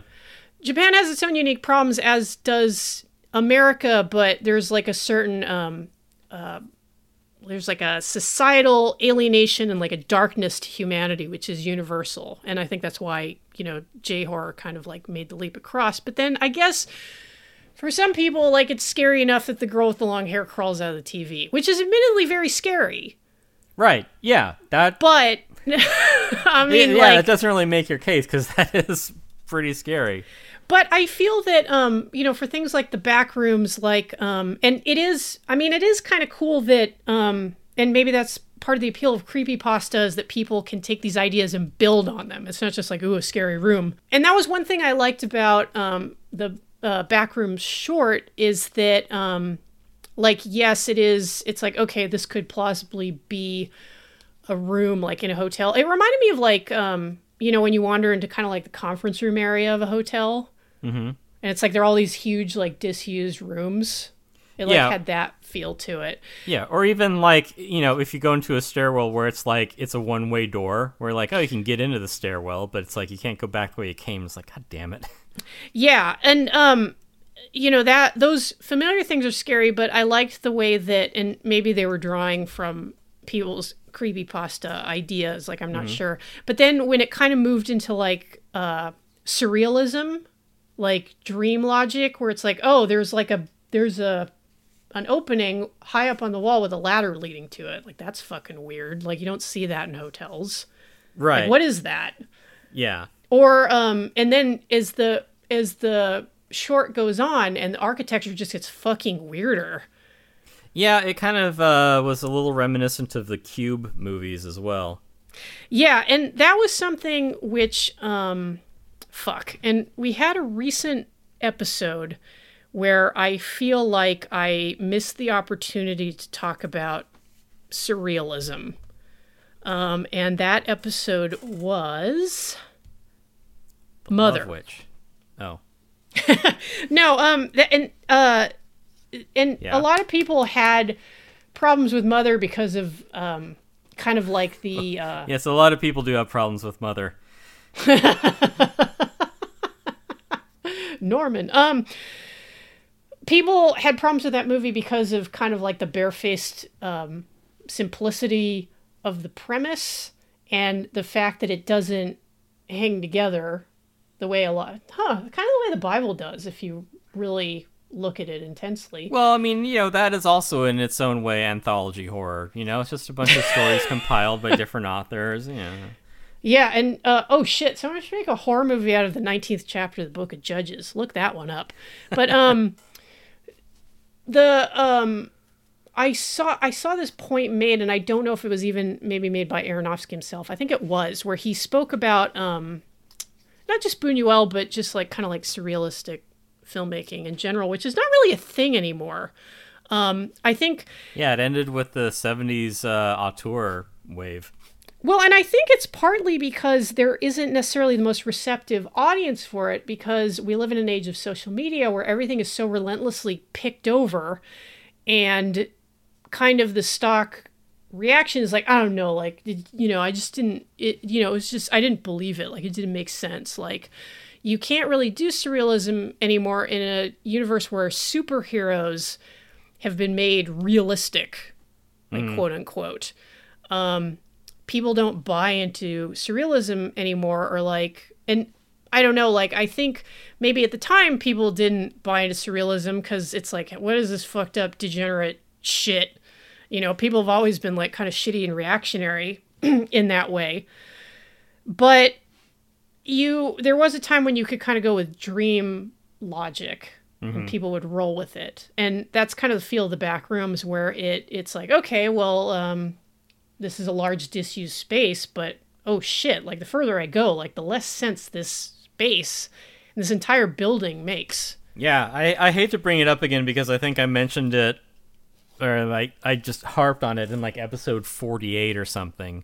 But it was the concept of the Nega Dungeon, which someone else in the tabletop gaming community had put forth. It is the idea that the longer that you continue on this path, the worse it gets. Like, there's no reward for continuing to do this. So I don't remember talking about that, so I think it's fair for you to bring it up. All right, great, yes. So yeah, I'm not bored of this topic. It's something that I mentioned offhandedly in 2017, and now I'm gonna bring it up again. No, the idea that the further that you continue on to a particular path, just the worse it gets for you. Where it is kind of a common structure in horror movies, where it's like, look, if you just like went home, you would be fine. But, if you had to find out more about this thing, or if you had to continue investigating whatever this issue is, or if you had to keep chasing the monster, then things only get worse for you the longer you continue. So it's in that same way, the Backrooms kind of follows that same form, because as you get further into it, the weirder it gets. There's no relief. Yeah, there's no relief. There's no escape. There's no respite. There's, you can't, speaking of RPGs, you can't even take a short rest in the back rooms because there's nowhere to hang out. Yeah, it's a dungeon. Whatever that thing is. Yeah, there's that, being chased by, whatever the abstract version of a minotaur is. Same idea. Can I just say how annoyed I was that the thumbnail on YouTube for that short is a spoiler, in a way? Yeah, that's annoying. It's why would you do that? It is also somewhat enticing to be like, hey, here's a weird thing. Because, maybe if the thumbnail was like a still from Office Space, you'd be like, how is this scary? That's true, because and you're right that YouTube thumbnails are expected to be like a certain thing to get people to click on the video. So maybe that wasn't something I was taking into account, but hey. Yeah. Well, the movie does have its pleasures beyond like a weird creature.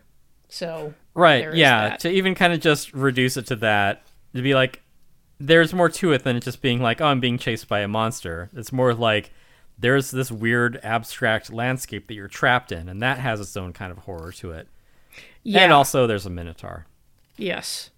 But more importantly, you don't know where you are or how to get from one place to another because it doesn't make any sense. Which, again, if we're going back to, sort of like lower mammalian fears, it's like, hey, you ever been playing Minecraft and it's nighttime?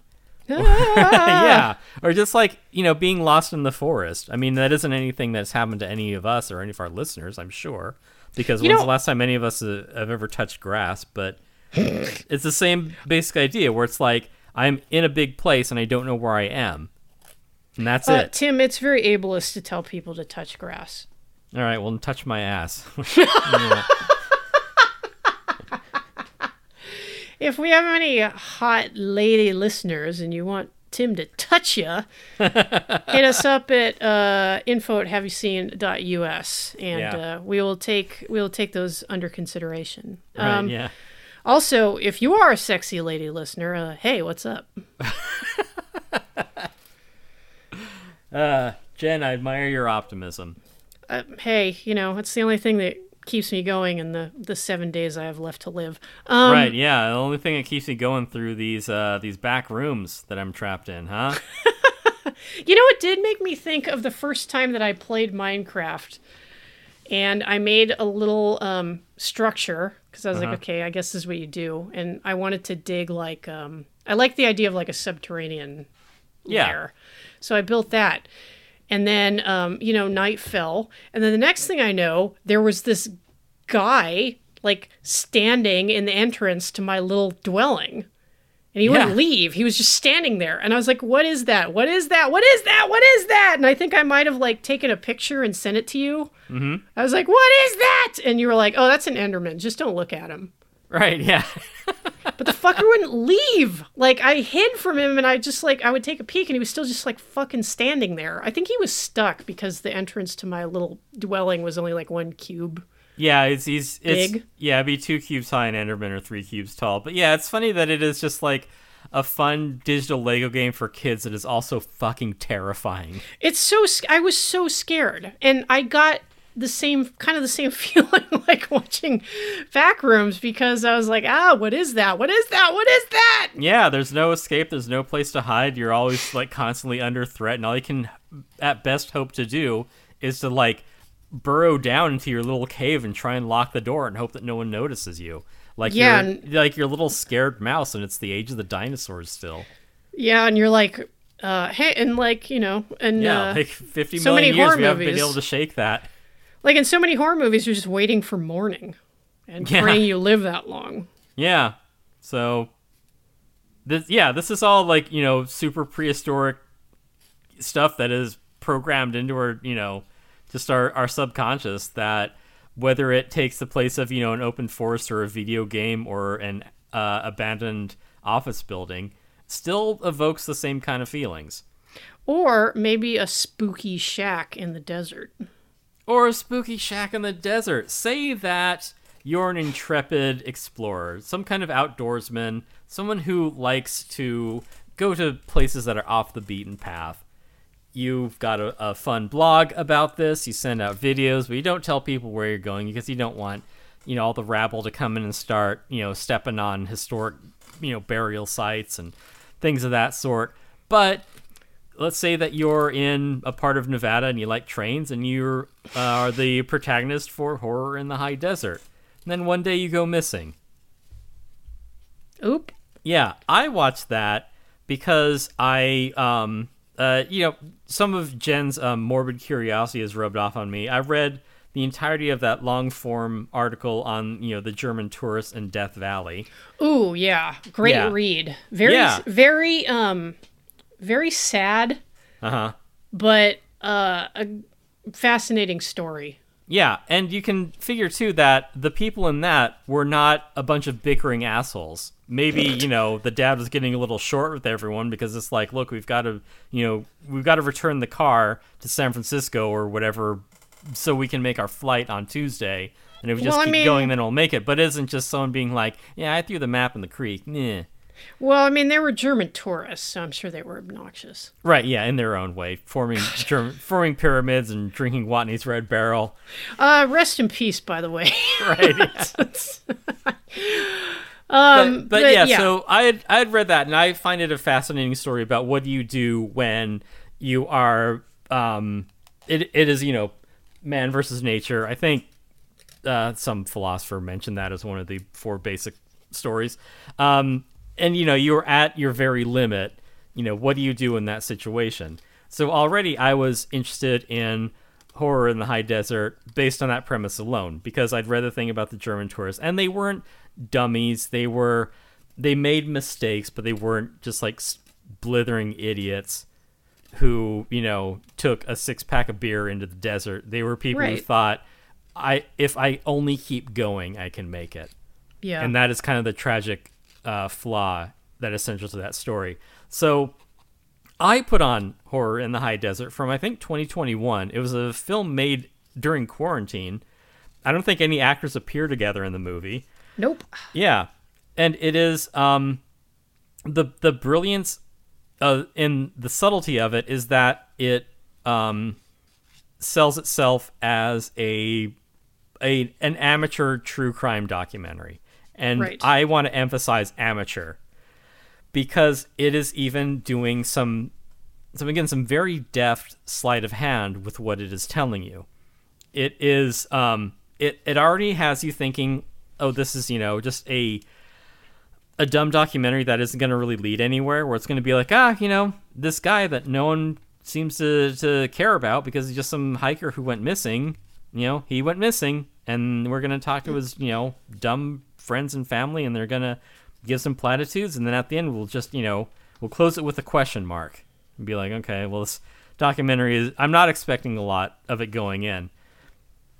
And that's the way that the movie kind of lures you in the same way that a lot of characters when facing, and this gets back to, like Final Girl theory stuff, where it's if it is the dumb jock who thinks, oh, I can just take on this monster, I can just hit him, but then, he ends up getting gutted and everyone's terrified. You're the dumb jock in this. You're the one going, oh, this is just a stupid movie made by amateurs. I'm not going to get scared. And then you watch it and you find out that you've actually been lured into this movie's trap. Yeah, and in fact, when you recommended it to me, I was like, okay, well, this I have to see because, like, Tim is not just going to recommend any old, like, found footage horror film. He's pretty hard to impress at this point. Yeah, I don't like most things. Sorry. That's kind of the premise of our show, to be honest. Yeah.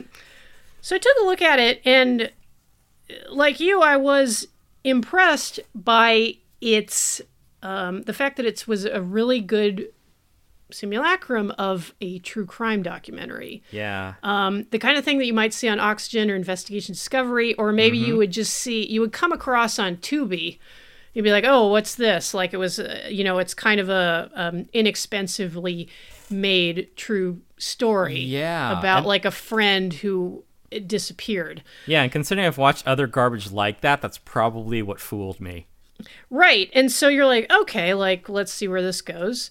And then you finish the movie and you're like, holy shit, for like the last 10 minutes, I was absolutely shitting my fucking pants. Right, and I texted you, and I was like, I can't believe it. I saw in 2022 a found footage horror movie that was actually scary. Yeah, it is terrifying. And it's great because, like I said, it sets up this trap for you, the viewer, because it throws in a lot of stuff. It is masterful in its misdirection. It throws in a lot of things that you think are what the movie is about, but they're not. Like there are some shots because the guy also like model railroading. I think he's billed as being a little autistic. A little. Yeah, or maybe that's just my assumption. There is a tell right up front. Like, as soon as they mentioned trains, I was like, oh, I get it. Yeah. Yeah, and so, like, they've got little segments of, like, his model railroad running around, and, like, they're shot on, like, a handy cam. They're shot on an iPhone, and it's like, this is fucking stupid as hell, this dumb documentary. And the dumb documentary is just like, oh, sweet summer child, I fucking got you. You don't even know it, and I got you. And that's really important, and also why I got really drawn into it is because, this isn't just, like, some, like, backpacker who got lost in the wilderness. There's this odd pathos to the picture that you develop of the character, because character development in a found footage movie at last.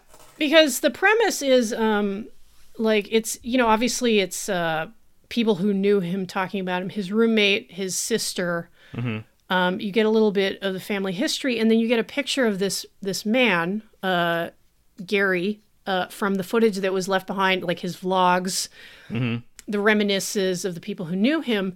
And you get this picture of a true outsider, and someone who appeared to be like a perfectly nice person, but who was a little at odds with like the rest of society. And, you know, it's like we can go, oh, ha, ha, trains, like autism. But it's like, that's a really important aspect of the character. And not only do you learn that he was well, we have enough details about him to ground him in reality, which is important. What I'm getting at is that there are so many signifiers about this guy which mark him as an outsider, because not only is he autistic, you see him speaking on camera and he's got a slight speech impediment, and he was gay. Yeah. Like they mentioned that he, you know, a lead that was followed up by a detective who speaks in the movie is that, yeah, you know, we, you know, looking for suspects, we found like someone he was talking to on Facebook Messenger. And, you know, both of them were very, like, this person and Gary himself, they were both circumspect about their sexuality. You know, they live in Nevada and maybe they didn't want to fucking be out to people.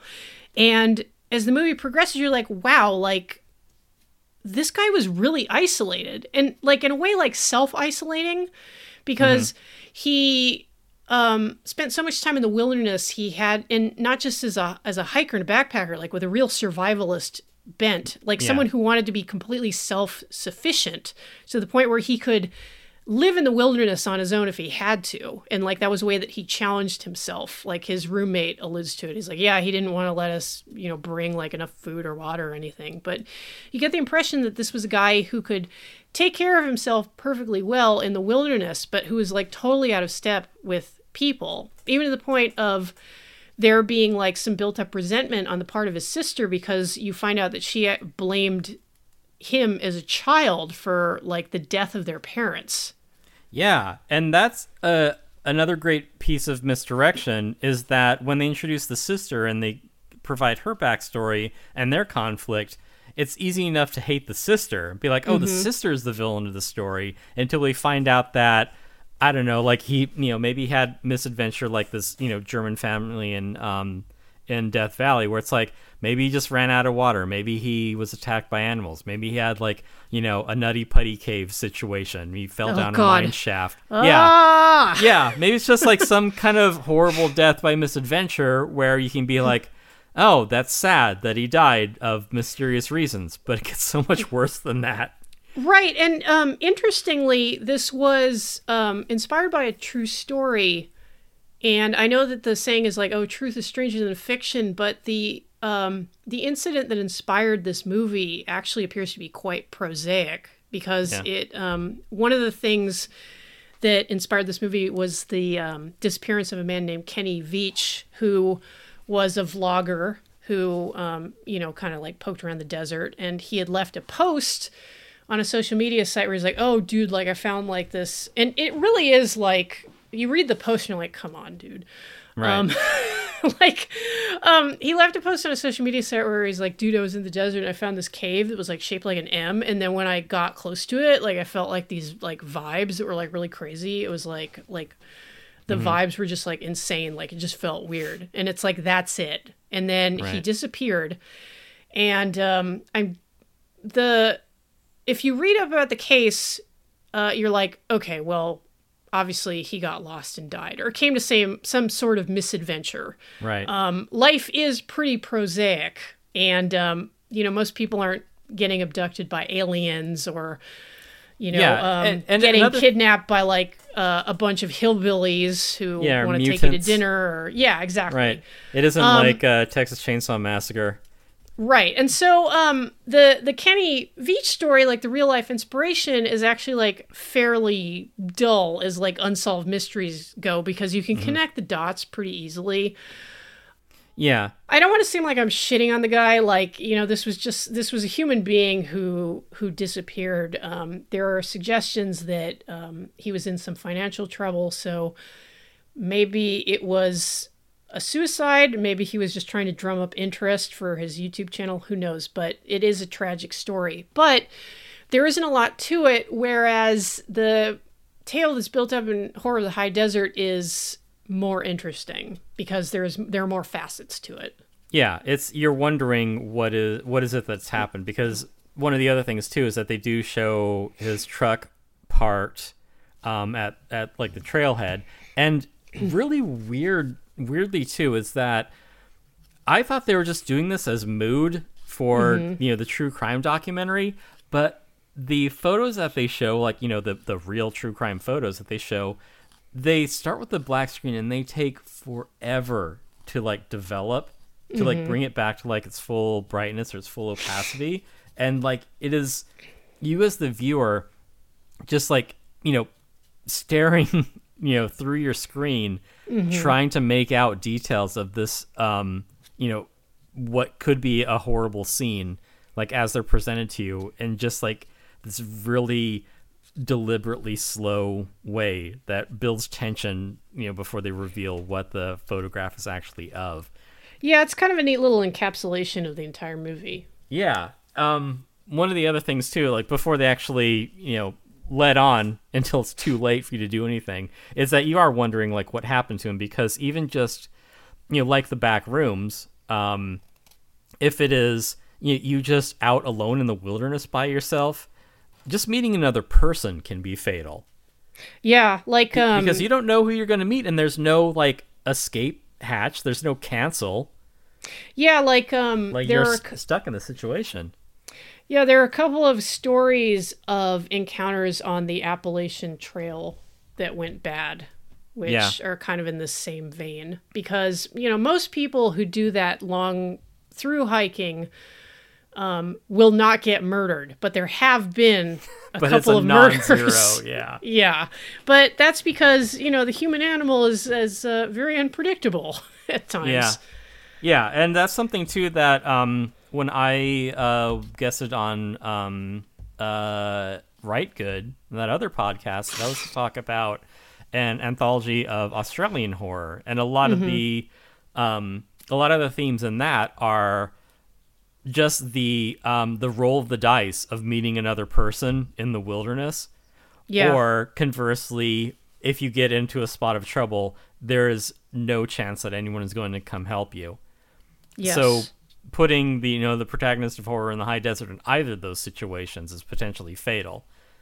Like, you just say, you run out of water or you get lost. Like, even just getting a few feet off the trail. Like, there have been numerous stories about, people being found and they're just like, within a stone's throw of the trail. But just, something as a mistake as mundane as that can end your life. Or you can just meet the wrong person at the wrong time, and there's nothing you can do about it. Yeah, because at first this story could be like incredibly prosaic. It just could be somebody who got slightly out of their depth in the wilderness and came to a bad end. But it's or even more, just an unsolved murder. Yeah, and it's like more sinister and mysterious than that. And the movie is very effective because it is such a good simulation of this particular kind of documentary. I said earlier it's very au courant, with true crime as a genre still being like in its full flower. Because it looks like just a low budget true crime documentary. Yeah, and props to the people that they got to act on screen, because there is no fakery to it. I mean, I mentioned that other thing that I was watching on Tubi where I knew it was fucking fake in like 5 minutes. Yeah, it has a kind of amateurish authenticity to it. Where it's we're talking to a local news person, and because like they maybe aren't super articulate or poised, it's like, oh, they're local news. Of course they aren't. Well, and one thing that I noticed that I also have to give them props for is, and this is a huge flaw in a lot of B movies, is they cannot fake a news broadcast to save their asses. They really can't. And not even like really egregious examples like in Things. Right. Okay. Or Birdemic, where it's like have you ever even watched like cable news? There's a mock-up there's a mock-up of a cable news story in this movie, which is 100% plausible. It looks exactly like something you would scan past on cable. Like, you get past like CNN and MSNBC and Fox News, and you're like, OAN, what the fuck is this shit? Like, it looks exactly right, and the person doing the newscast is 100% like a real newscaster on cable news. Yeah, it's sort of that banality lends to authenticity.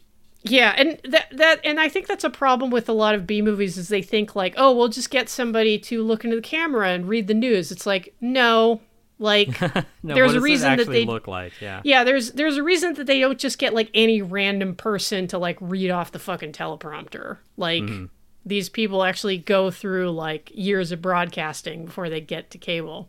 Yeah. So the movie has that authenticity to it, which kind of draws you in. It has the character aspects, which make it really unique. Like it's Yeah, they dole out the character development pretty expertly, like, because it is sparing in the detail that they give you, and each one seems to lead to another clue to the puzzle that you think you're going to solve at the end. Yeah, and the central character in this movie is, and I don't want to sound like I'm pitying the guy, but like his quirks make him like that much more tragic a figure, because he does seem like, I mean, he seems like a guy that I could know from like my extended friend group. Yeah, I mean, you are friends with a lot of misfits. I mean, yeah, like, and he does come across as someone who just really doesn't like people, and that's why he's in the fucking wilderness with his dog all the time. Right. But you understand like why he would feel that way, because you get the sense from childhood that he was a little bit off. Was probably mocked for his affect and like his speech impediment and everything, and also he's queer. Right. Yeah, like, a lot of things working against him. And yet, like, he's like a lot of people on, who are misfits or who are on the spectrum, like they carve out a particular niche and they get like really fucking good at something. And maybe that's another element of the tragedy of the film. It's not just like, oh, he fell into a ravine and broke his leg and died or something like that. Oh, he fucked up, you know. Some banal death by misadventure. Yeah, no, he ended up against something like intensely hostile and terrifying. Right. Yeah, because just like that earlier, true-ish account of being like, oh, I found this weird thing in the desert, and it's like, yeah, I'm gonna go back. Yeah. And then, we've been pretty well grounded in reality up until now. There's some kind of mysterious stranger that they think he met, someone who's like driving his truck barefoot to like move it to a different place. So they're like, okay, so like maybe he just like met some like hillbilly, maybe he met someone on meth or whatever, and that's what happened. And then because the movie has been doing such a good job of doling out information, then they're like, oh, and by the way, here's the last video that he recorded. Oof. And yeah, and we're ready for that video, and it's him in the darkness, just with like the infrared light on the camera. Which he needs to see.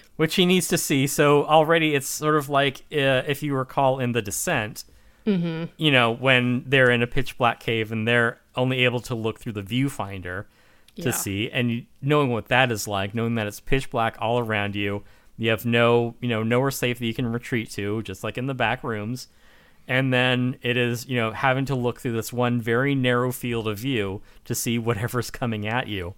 Yeah, you thought it was bad in scary. Aliens. Yeah, it's being out in the open, exposed, and claustrophobic. And until, he happens upon this broken down shack, and you're like, okay, it's just a shack. And then you focus on it, and then like something that like it's like a video effect where it moves, and that is the point for me, when the penny drops in the film, where it's like, I've been watching a found footage horror movie this entire time and had no idea. Oh my god. Yeah, and the thing was like the trap snaps shut at that point. And the thing was like, I was primed for this, and like apparently you were not. Like, no, I was not at all. Which is great. Like, that's it saves. awesome. It is a horror movie that saves in everything for the very last scene. Like, it's been building and building and building for, 80 minutes, and they don't show you a goddamn thing until the very last scene. And it is absolutely gripping terror. Yeah, and it pretty much plays out like almost in real time. Yeah. And you're holding your breath for like 10 solid minutes. Yeah, because you're just waiting for whatever it is to come out of the darkness through that viewfinder, before, only to like find that it's too late because of, the distance on that light is so slight that whatever's coming at you is going to be upon you before you can even react. And he's even got a gun with him, but it doesn't do him any good. Yeah. Yeah. I mean, this guy was prepared. Like, he understood the wilderness. It's just that he, kind of, he happened upon that thing that you don't really, like, count on when you're a survivalist necessarily. It's like, what is this? Like, what even is this? And the extra element of tragedy of it is the fact that Gary was basically pressured into this by his followers online. Mm-hmm. And they make it clear that, and this is also what makes the movie like quite relevant. It's not just the true crime element, but also the factor of online bullying, where people online are so eager to like call bullshit and like hogpile someone. And, hogpiling like a nice guy like Gary who just wants to go, hike in the wilderness, be with his dog, like find cool trains, make his little videos. Yeah, if you're in your element, it's fine, but he is, just like the viewer, finds himself way out of his depth when it's too late to do anything about it. Yeah, and it's like, what do you do when like all your followers are like bullying you? Where they're like, yeah, you didn't find shit. Like, there's no proof. Like, you're just making this up for views. Like, blah blah blah. Yeah. And I think with that autistic single-mindedness, he's like, no, I did see this, and I'm going to prove it. Even though, like, I kind of got a creepy feeling when I saw this thing. I'm going to prove to you that it was there. And that just makes it so much sadder. Yeah, I mean, I think that they held, they played their cards really close to the vest until the very end. I think was just an excellent form of pacing. They sent up a lot of, red herrings and a lot of misdirection until, like I said, at the end, it's like, oh shit, I'm watching a horror movie and I didn't even realize it. Like, that for me, I think is the masterstroke of this ostensibly true crime documentary. Yeah, like, very well done, and it is streaming on Tubi. So if you're as jaded as we are about the state of horror these days, that one might be worth checking out. Yeah, find it at your local back rooms. If you get out. Yes. You'll watch it forever. Ah!